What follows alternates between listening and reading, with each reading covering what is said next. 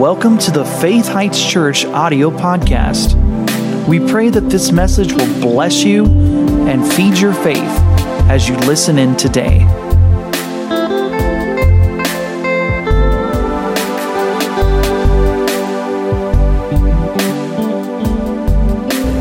Ephesians 5, please, in verse 18.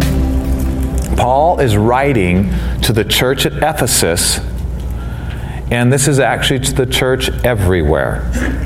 That's why these letters were recorded in Holy Scripture. This was a local church in Paul's day as he wrote this, but this applies to every Christian and every church. How do I say it? Every legitimate church that Jesus established. This is writing to all of us. And so don't let the letter to the Ephesians throw you. This is to the church in Grand Junction too. So listen to what he says to born-again Christians who had a Spirit-filled experience. Listen to what he says here in Ephesians 5, verse 17. Wherefore, be you not unwise. We just talked about that during the offering. But you understanding what the will of the Lord is. Anybody ever think about that? What's the will of God for your life? It's interesting because the devil has a will for your life. He wants to tempt you to go down wrong roads. He wants to hurt you. He wants to destroy you, slap you upside the face. He wants to mess with you. And so he's got things he's trying to pull you into. You know what I mean? Lure you into through temptation and desires of the flesh and things that are against the will of God. And then you have a will. You want to do some things in life. But then God has a will for your life. And other people may have things they want you to do. Everybody has all these wills. The devil has a will for your life. You have a will for your life. Other people have a will for your life. And then God has a will for your life. Well, if you want life to be amazing, put God's will on top of the list. Amen. Are you following me? And he's saying here, don't be unwise, but understanding what the will of the Lord is. Somebody could have 8 years of higher education, all kinds of letters after their name, you know, bachelor's in this and professional this and, you know, doctorate in this. But if those people don't know about the will of God, they're still not wise in God's eyes. They just have a bunch of natural knowledge that's going to fade away when they're gone. But here it says wisdom actually begins where the will of God is known. He says, don't be unwise, but understanding what the will of the Lord is. And one of the things that the will of the Lord is for you and me and all church people everywhere is the next verse. Anybody want to know what the will of God is for your life? This is a huge deal. He said, this is the will of God. Don't be drunk with wine, wherein is excess. And I'll explain to you in a minute what he's talking about there. But you got something better. But be filled with the Spirit. Now, notice the capital S. He's talking about being filled with the Holy Spirit of God. Which is amazing that we can even have this. Now, the world can't have this. You have to be born again before you can be filled with the Spirit. Right. And they're two separate experiences. You're not filled with the Spirit just because you're born again. There's a work of the Holy Spirit in being born again, but it's not being filled with the Spirit. And we'll talk about that some more in just a minute. So Paul's writing, now did you ever think about Paul's writing? If you read chapter 1, verse 2, he's writing to the church at Ephesus, born again, saved children of God. And he's telling born again, saved children of God, be filled with the Spirit. Must mean that you can be a child of God and not be filled with the Spirit of God. Or why tell people that are children of God, be filled with the Spirit? Y'all getting this? Because see, one of the lies of the devil is, oh, you're a Christian, you're already filled with the Holy Spirit. And the reason he's lying to people about that is so they won't take the next step into greater power. Let me tell you, two of the biggest things the devil and demons are endeavoring to do to everybody on this planet. Number one, keep people thinking they don't need Jesus. through feelings and thoughts and all kinds of stuff, trying to convince them, I don't need Jesus, I'm doing fine, I'm just going to be a good person and help people. Well, if that's all you needed to get to heaven, then why did Jesus die on a cross, shed his blood, go to hell, and rise from the dead, if you could get to heaven just by being good?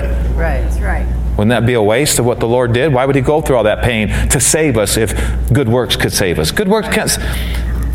There are many good people in hell today. That's right. Do you know that? And they're not there because God wants them there. They're there because they didn't take the only hand to lift them out before they left the earth. God's not sending anybody to hell. God gives man an option, and God gives man a choice. Adam messed this whole thing up. And if we don't get off the road Adam put us on by receiving Jesus, we stay on the road Adam put us on, and people end up in a place called hell that God never wanted them to end up in.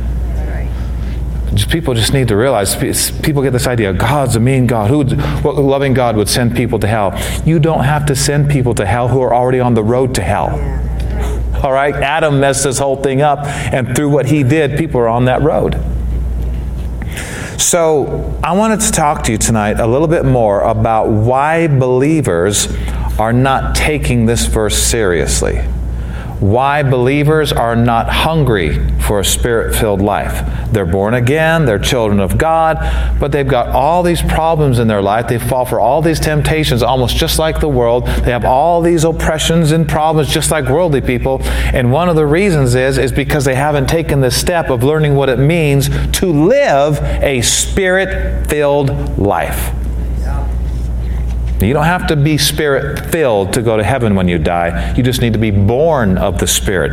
But if you want to live in some victory and help other people powerfully till you get to heaven, you're going to need to be a Spirit-filled Christian. Not an experience you look back to 4 months ago, an ongoing, everyday experience with God where you're filled with Him constantly. And this is the answer to so many people's problems. So let's just talk about this for a little bit here.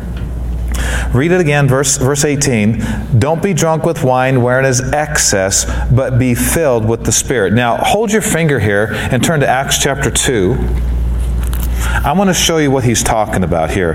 We're going to look at some initial infillings of the Holy Spirit, and then we're going to talk about maintaining a Spirit-filled life after an initial experience.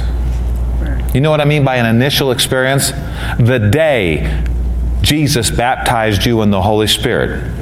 Okay? That's the initial, but that's not where it's supposed to stop. We're supposed to maintain a Spirit-filled life after we're initially filled with the Spirit. So in Acts chapter 2, this is the church age. This is the times we're living in right here. It says in verse 1, Acts 2:1, and when the day of Pentecost was fully come, they, about 120 of them, were all with one accord in one place. Now this is after Jesus had left the earth realm, risen from the dead, and ascended to the Father. He's at the right hand of the Father. And it says here, when the day of Pentecost was fully come, they, his disciples and some other people, were all with one accord in one place, and suddenly there came a sound from heaven as of a rushing mighty wind. This is in a building. And it filled the house where they were sitting, and there appeared unto them cloven tongues like as of fire, and it sat upon each of them. And they were all filled with the Holy Ghost, be filled with the Spirit, and they began to speak with other tongues as the Spirit gave them utterance. How many think these people are glad they were in the meeting that day instead of just watching online? Nothing against you all watching online. I'm just saying, if you can be in a meeting, you might want to be there, because I wouldn't want to be one of the ones that said, so it looks like you had a great meeting. Yeah, tongues of fire, rushing mighty wind, the Holy Ghost fell. I saw it online. Oh, God, you should have been there. But it says they were there. This was powerful. And so all these believers got filled with the Holy Spirit, and there was an overflow. Somebody tell me what the overflow was. Like when you fill a glass of water, what was the overflow? They spoke with tongues. They got filled with the Holy Spirit, and something came out of their mouth. Words that they never learned, a heavenly language that nobody understood except God, and some of these other people that this day understood them because they were from other nations. So this is the initial outpouring of the Holy Spirit into the earth realm so every believer could be filled with the Holy Spirit. And this is one of the reasons we don't see tongues of fire and rushing mighty wind, because this was the Holy Spirit's grand entrance into the earth realm. Every time somebody's filled with the Spirit, there doesn't have to be a rushing mighty wind, and there doesn't have to be tongues of fire. Right. He's here. He doesn't have to blow again. He's here, right? Now people just need to receive. And so look in Acts chapter 10. This is actually about 10 years after this experience we just read here. In the book of Acts, they're preaching the gospel everywhere. People are getting saved and healed and filled with the Spirit, and they're doing the work of God.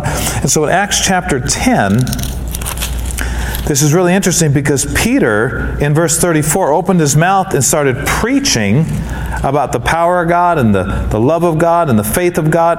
And so he's firing away in the sermon, and he gets down to verse 44. It says, while Peter yet spoke these words, and he's preaching in a house, kind of like we're hearing preaching right now. He says, while Peter spoke these words, the Holy Ghost fell on all them which heard the word, and they of the circumcision which believed were astonished, and as many as with Peter, because that on the Gentiles also, the non-Jews, was poured out the gift of the Holy Ghost. For they heard them speak with tongues and magnify God. Now we got a bunch of non-Jewish people, heard a powerful sermon, the Holy Ghost fell on them, and how do we know they got filled with the Holy Spirit? There was an overflow. They spoke with other tongues and they magnified God. Look in Acts chapter 19. Acts chapter 19. I want you to notice verse 1. Now remember, we're reading out of Ephesians, right? Ephesians 5:18, right? Be not drunk with wine wherein is excess, but be filled with the Spirit, right?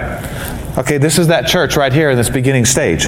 Acts chapter 19, verse 1. And it came to pass that while Apollos was at Corinth, Paul, having passed through the upper coast, came to Ephesus. And finding certain disciples, he said unto them, Hey, you disciples of Jesus, have you received the Holy Ghost since you believed? And they said unto him, We have not much heard whether there be any Holy Ghost. Paul said to them, Unto what then were you baptized? They said, Unto John's baptism. Then said Paul, John verily baptized with the baptism of repentance, saying that to the people that they should believe on him, which should come after him, that is on Christ Jesus. When these disciples heard this at Ephesus, they were baptized in the name of the Lord Jesus. And when Paul had laid his hands upon them, the Holy Ghost came on them, and they spoke with tongues and prophesied. And all the men were about 12. So here we have again, the Holy Ghost came on them, they were filled with the Holy Spirit, and there was an overflow. And what was the overflow? What was the overflow? They heard them speak with tongues and they prophesied.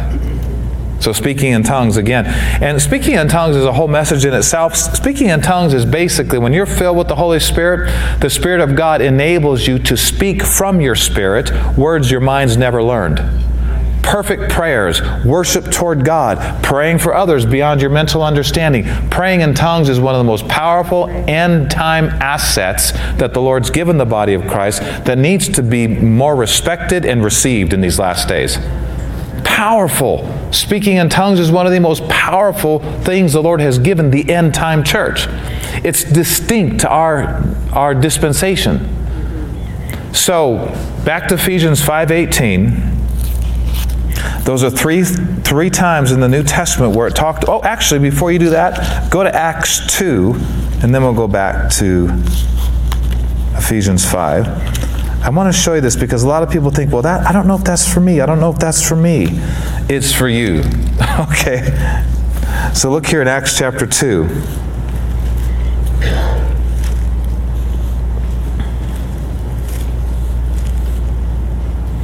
So Peter is teaching the people what had happened on this day of Pentecost. Because all these people from all these other nations heard them speaking with tongues. It had gotten to the streets. They'd gotten outside. And it says here, verse 37, Now when they heard this, all these people, they heard Peter's sermon. It said they were pricked in their heart. And then said Peter unto the rest of the apostles, Men and brethren, what shall we do? And Peter said unto them, repent and be baptized, every one of you, in the name of Jesus Christ for the remission or wiping away of sins, and you shall receive the gift of the Holy Ghost.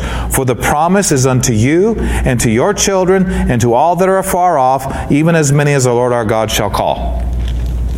And if you wonder if you're called, you are, because the word in the Greek means invited. For as many as that are invited. Everybody's been invited. And so this is for everybody. Oh, if I was a preacher, I'd probably get filled with the Holy Ghost and speak with tongues. No, this is for everybody, to all that are afar off. Go back to Ephesians 5 and verse 18. Paul's word to this church, who was a Spirit-filled church, which is very interesting to me that Paul would tell a born-again church, people that are born again, who had an experience of being filled with the Spirit. It's very interesting to me that he would tell them to be filled with the Spirit. You think, well, they are. No. We use the term Spirit-filled too generally. It's almost like a denominational tag. Well, I'm a Spirit-filled Christian. Every day, or just did you have an experience 2 months ago where you got hands laid on you, you got filled with the Spirit, and you spoke with tongues? Because that's not present tense Spirit-filled Christianity. Spirit-filled Christianity is what you do every day to maintain an infilling of the Holy Spirit. So Ephesians 5, verse 18, be not drunk with wine wherein is excess, but be filled with the Spirit. One of the things I see the Lord bringing out to this verse here is He's saying people are trying to get from alcohol what only being filled with the Holy Spirit can give you.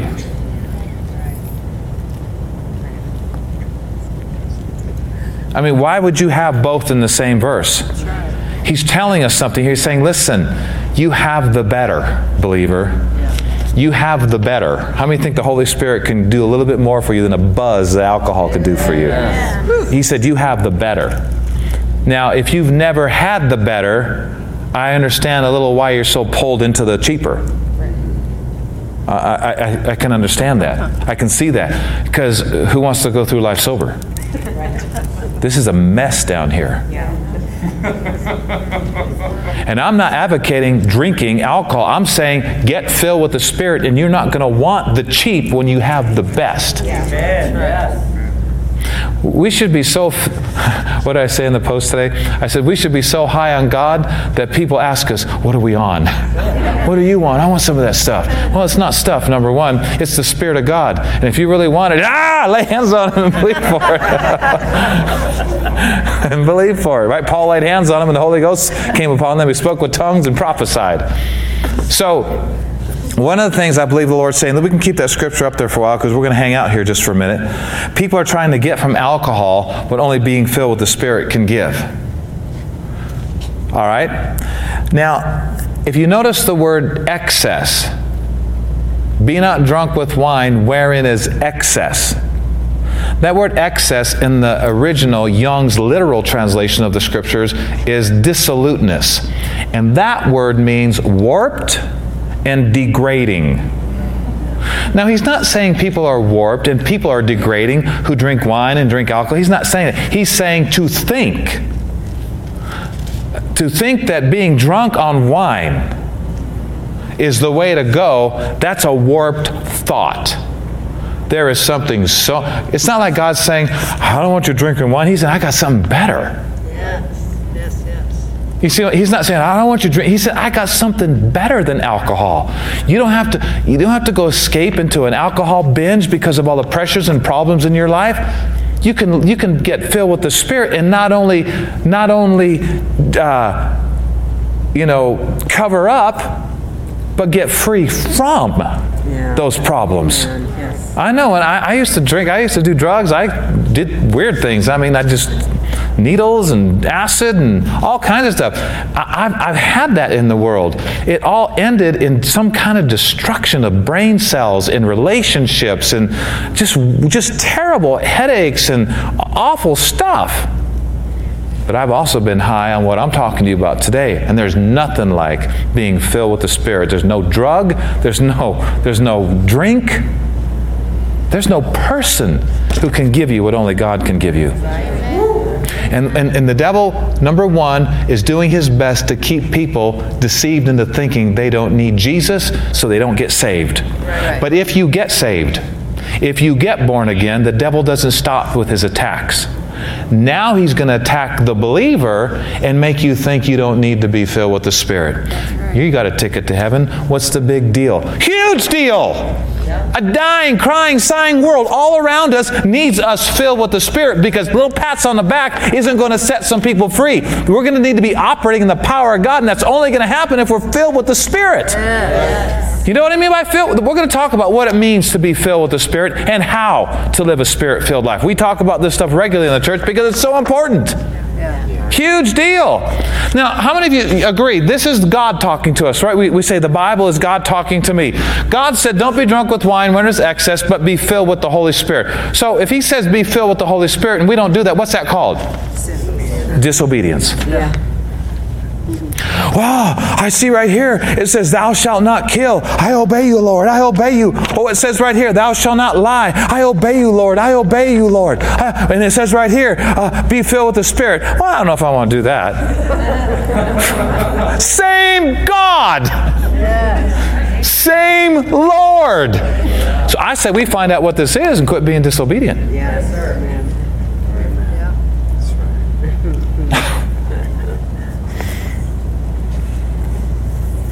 So, what he's saying here is to seek escape or to seek relief from alcohol is actually degrading and warped compared to what you could have in your life. It's wonderful. I don't like to preach. I think people should just see the amazing life of God and then want to do what others are doing to have that in their life. My biggest word to the whole alcohol thing in the church, and you know, because there's a lot of alcohol problems in the church, which is sad, because some people take it way too far and gets crazy and just weird. But my word about the whole alcohol thing is just simply this. There's something a lot better. There's something way better than any buzz you can get from Annie Green Springs or Boone's Farm or Cold Duck or Jack Daniels or meth or coke or marijuana. Now, I understand, see, because using wine as a medicine is one thing. You know, doctor prescribed, you know. Paul told Timothy, use a little wine for your stomach's sake and your often infirmities. He was talking about a couple teaspoons probably, you know what I'm saying? Use it like a medicine until you boil the water or whatever. But, listen closely. Don't let the devil beat you up about this either. There's a lot of people that refer to Old Testament scriptures about drinking, proving that it's okay. But the interesting thing about it is there's a lot of scriptures in the Old Testament that talk about it being a mockery and unwise if you're involved with it. And so there's scriptures almost like on both sides. But when you look at the Old Testament for things like this, one thing they didn't have in the Old Testament that we have today. Anybody know what that is? The opportunity to be filled with the Spirit of God. That couldn't happen in the Old Testament. They needed some things we don't need in the New Testament. I'm just going to say this. We touched on a little bit of it last week. Carla and I, we've been through a lot in our 34 years of ministry. And I think we still look pretty good for all we've been through. And we feel good. And we're happy. And we're blessed. But we've been through a lot. More than the average person. Maritally, ministry, children. Yeah. And thank God all of our kids love God today, serve God in the church, love that, praise the grandkids. Yep. But there's been some battles that have come against us. And some maybe self-inflicted by me, but because Carla's perfect. Praise the Lord. That's your first sin right there. You lied. But we've been through some stuff. I mean, stuff that many people don't make it through. Stuff that people are on heavy medication for. And thank God we haven't had to take any medication for the things we've been through. Not that we've never taken a Tylenol, I'm just saying. But one thing that I felt like the Lord wanted me to tell you about us is that we had enough Word in us. We had been around the right teachings long enough, so when the crisis and pressure came, we knew where to turn. We turned to speaking in tongues, praying in the Spirit, living a Spirit-filled life, hearing sermons, doing those things that help us to live a Spirit-filled life, and we made it. But we have seen others very close to us turn to wine, and their marriages didn't make it. For their escape, for their help. They turned to alcohol, they turned to the things of the world, and they didn't make it. Well, there's no guarantee you're going to make it if you turn to something else other than the Lord. Right. But man, we knew we had to turn the right way. And I'm so thankful that we were in the groove because of our environment, our associations, and our teachings, that when the crisis came, we went to the Holy Ghost. Now, if we had been living a different way and not going to church and doing our own thing, we might have gravitated toward Jack Daniels too. We might have gravitated toward something else, and we wouldn't be together today. I guarantee you we wouldn't be together if we didn't turn to the Holy Spirit when things got tough in our life. And so,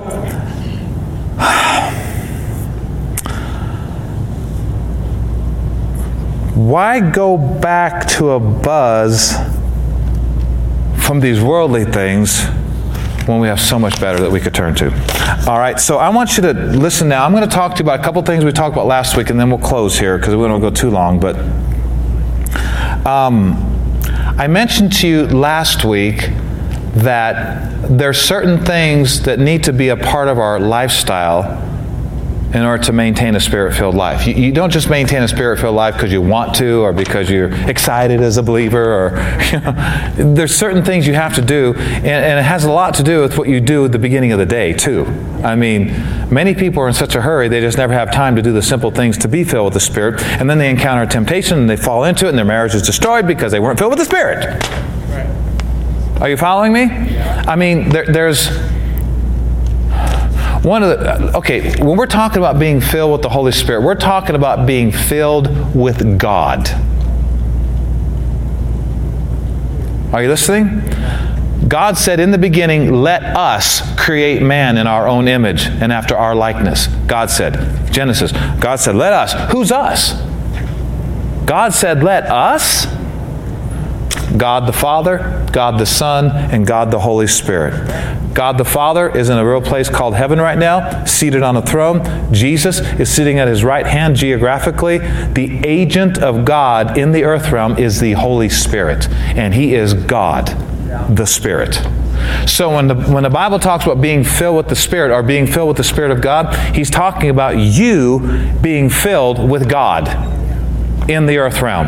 Well, let me ask you a question. If you're filled with God, how much room is there for depression?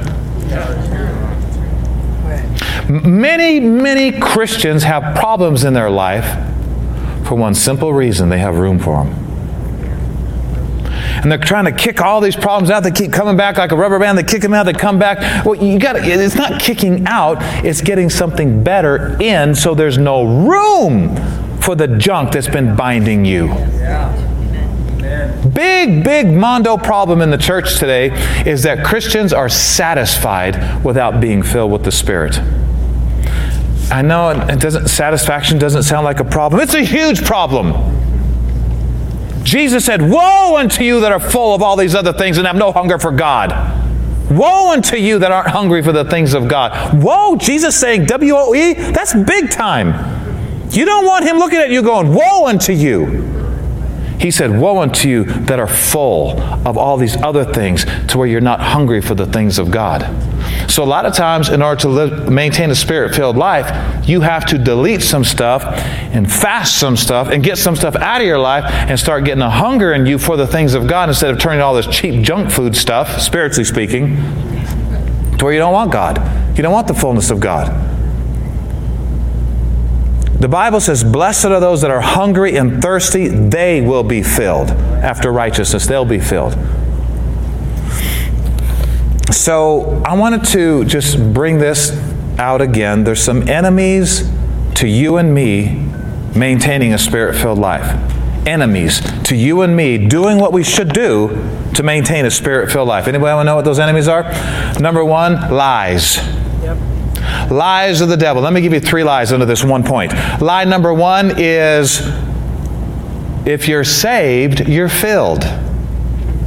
No, if you're saved, you're saved. That's right. The Bible talks about 2 distinct experiences.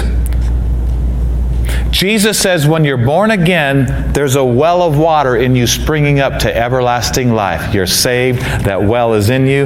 You know you're saved. You're going to heaven when you die. But then the Bible says, out of your belly shall flow rivers of living water. By this spake he of the Spirit, being filled with the Spirit.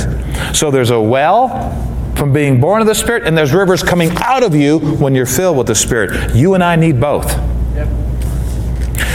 Can you be a child of God and not be full of the Holy Spirit? Yes. Answer, Jesus was for 30 years. How many believe Jesus was a child of God from birth till 30 years old? Yeah. Anybody believe Jesus was a son of God when he was born? Yeah. Up to 30 years old? How many believe that? Yeah. Well, he wasn't full of the Holy Ghost until he was baptized of John in the river Jordan. And the Bible says the Holy Ghost descended upon him. John saw it. Heavens opened, the Spirit of God descended like a dove, and it said Jesus then was full of the Holy Ghost. Amen. So he was a child of God and not full of the Holy Ghost until he was 30 years old, then he got full of the Holy Ghost. You can be a child of God and not filled. Absolutely. We need to be saved and we need to be filled. Very important. You'll make it to heaven on being saved. We understand that. But being filled is another experience. If you really want to do the will of God and you want to be the help that the people around you need and you really want to pray powerful prayers and worship God to the highest level and walk in the greatest power, you need to be filled. Can I just say this? I'm going to say it anyway. If Jesus needed to be filled with the Spirit, we probably need to be filled with the Spirit. I mean, come on, if the Master needed to be filled with the Spirit to fulfill the will of God, we're going to need to be full of the Holy Ghost. Herein, so many believers are frustrated and have given up on certain things that the Lord told them to do, is because they're trying to do those things without the power to do it. There's a lot of things you and I can't do unless we receive the infilling of the Holy Spirit. Yeah. And not doing them and saying I can't do it is not an excuse when the Lord's given us the ability. Anybody interested in how to maintain a Spirit-filled life? Because this should be whetting your appetite.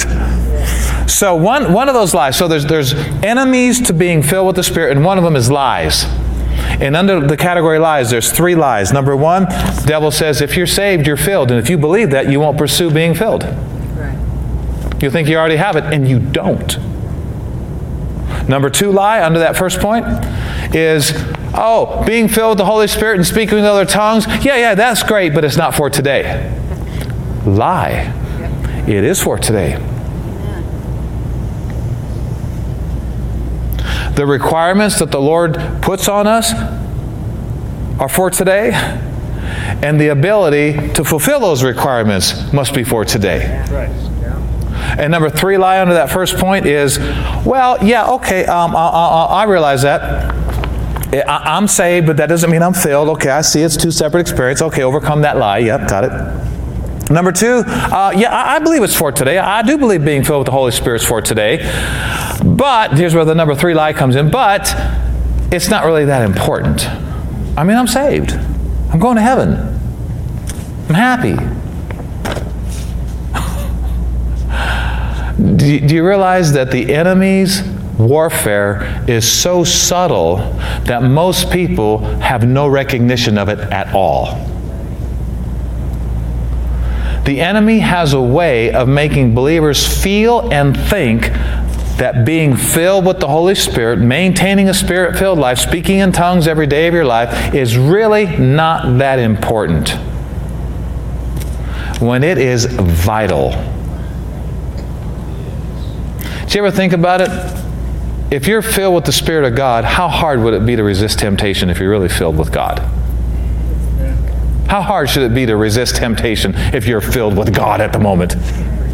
How hard would it be to be healed and walk in health if you're filled with God? How hard would it be to resist sickness successfully if you're filled with God? How hard would it be to understand, why you're not prospering and how to prosper and get stuff paid off and to be a greater blessing to the church? How hard would that be if you're filled with God? There's signs of not being filled with the Spirit. Can I just tell you a couple signs of not being filled with the Spirit? You're critical of other people. That's a good sign. At that moment, you ain't filled. Another sign that and I'll show you some of these things. Another sign that you're not filled with the Spirit at the moment. You could be saved, could be a child of God, could be on your way to heaven when you die. But another sign you're not filled with the Spirit is you're worrying. Another sign that you're filled with the Spirit, not filled with the Spirit, that you're not filled with the Holy Spirit, is that you have this complaining about you.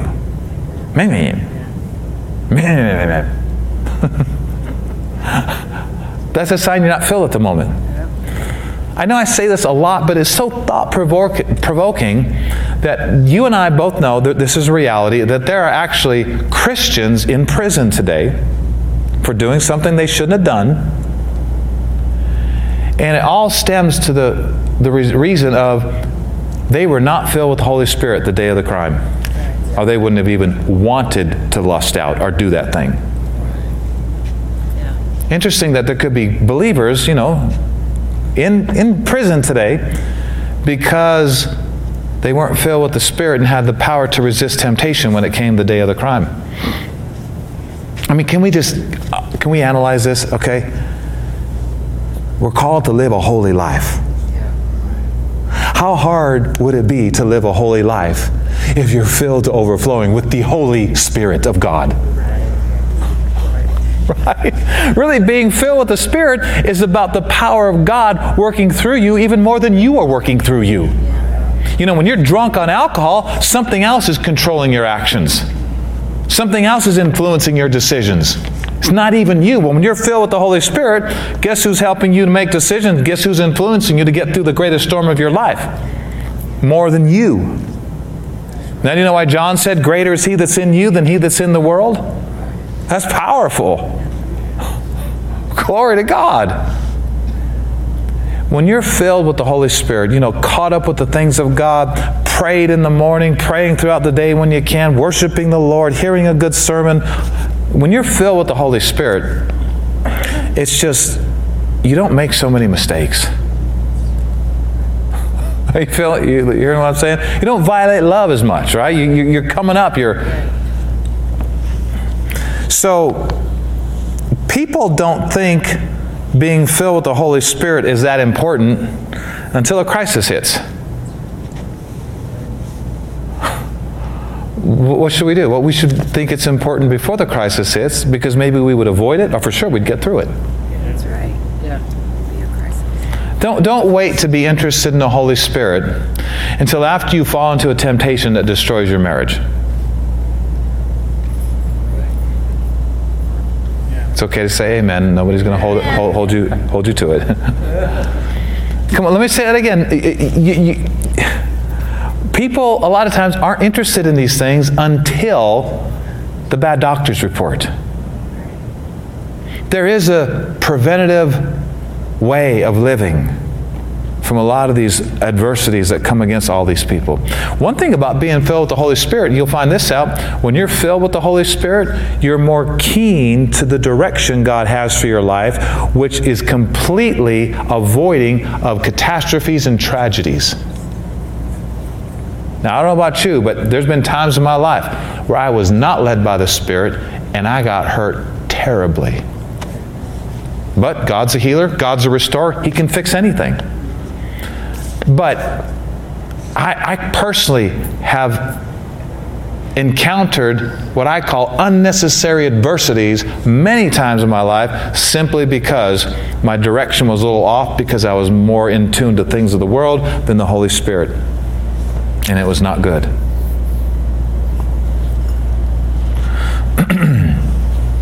I don't know if I want to say that. And I said, Lord, would it help or would it hurt? There are some people that have given in to certain lifestyles. And my personal belief on this, when a follower of Jesus, starts living a life that Jesus wasn't even close to living, the only thing I can see is going on, one of the things I can see going on there is they just have not understood that they could live a life filled with God. Because if you don't understand that you can live a life filled with God, I understand why a lot of these people go with the way of their strong desires and they go the way of their strong feelings, because if you don't have anything greater in your life than your feelings, you're probably going to go that way. How many know the Holy Spirit is greater than your feelings, greater than your desires, has the power to help you control your own will? Powerful. So let me read these few things here. I know this from personal experience, and I know it from scriptures as well, that a lot of people who have made mistakes and have sinned and have messed up their lives, they have a hard time fully recovering because they can't comprehend supernatural forgiveness because they don't understand being filled with the Spirit. One of the greatest things that happened to me when I got filled with the Spirit and started staying and maintaining a Spirit-filled life, and I'm not saying I've done it perfect, but one of the greatest things that happened to me is that I started praying in tongues on a daily basis, and miracles became more real to me. Full restoration from a loving God became more big and real to me. Supernatural forgiveness became more real to me because I'm operating in the supernatural. Praying in tongues keeps my mind on God, keeps my mind on the supernatural power of God. Now it's not that hard to believe for healing. Now it's not that hard to believe for supernatural restoration. Now it's not that hard to believe for forgiveness. I'm already doing something supernatural every day. Why would it be hard to switch and go to this thing over here? Right. Boy, that's a good word. Peter denies the Lord 3 times. Says, I'm not your disciple anymore. And that's why Jesus said, go tell my disciples and Peter. Hey, Peter denied him. That's right. The Lord's not going to force himself back into his life as Lord and Savior. He said, go tell my disciples and Peter that I'll meet you in Jerusalem or whatever. After he had risen from the dead, Peter said, I'm not a disciple anymore. And the Lord respected that. So Peter basically commits the greatest sin you could ever commit, denying the Lord. That's how you go to hell. All right? Commits the greatest sin of his life, right? Worst mistake of his life. About 50 days later, on the day of Pentecost, Acts chapter 2, he gets filled with the Holy Ghost. Preaches one of the greatest sermons on record. Becomes a pillar in the church. His shadow's getting people healed.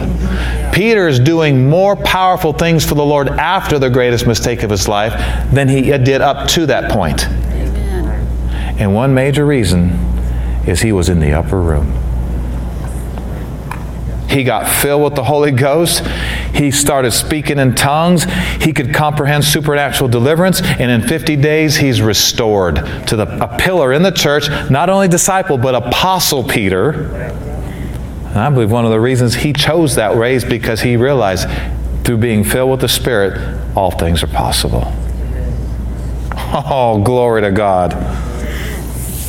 So many people would still be married today if they turned to being filled with the Holy Spirit instead of alcohol when trouble came their way. Final thing I'll say to you, because we have to close.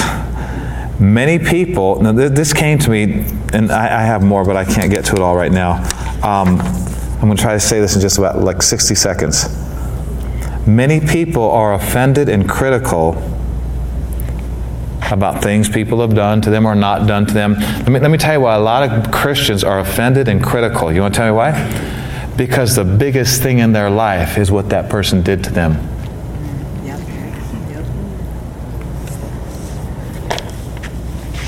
Wait. Yeah. Are you telling me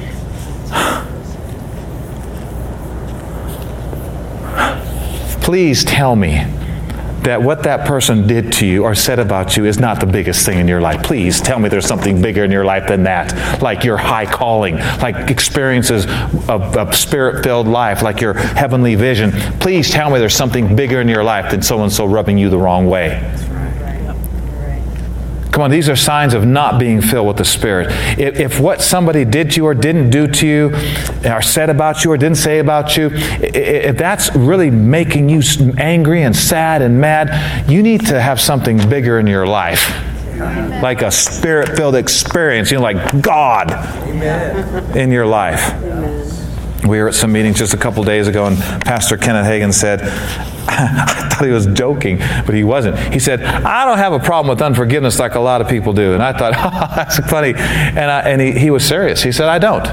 And I know one of the reasons he said, people can do me wrong. I don't have time to fight back. If you have time to be critical, you're not doing what God called you to do. Because what God called you to do has no time for you being critical. You have to stop doing what God called you to do, be critical, and then go back to, you can't do them both. God will keep you busy enough to not be critical or offended or all this other stuff. And if you have time to be offended and you have time to be critical, two big things are happening. Number one, God's not the biggest in your life if that's tearing you up. And number two, you're not doing what God told you to do, because if you were, you wouldn't have time to be critical. Okay, I'm going to stop now before you hate me. Let's stand up, church.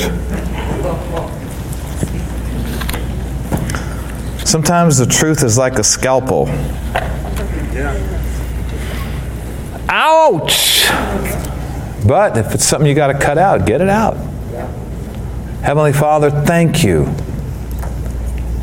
for the infilling of the Holy Spirit.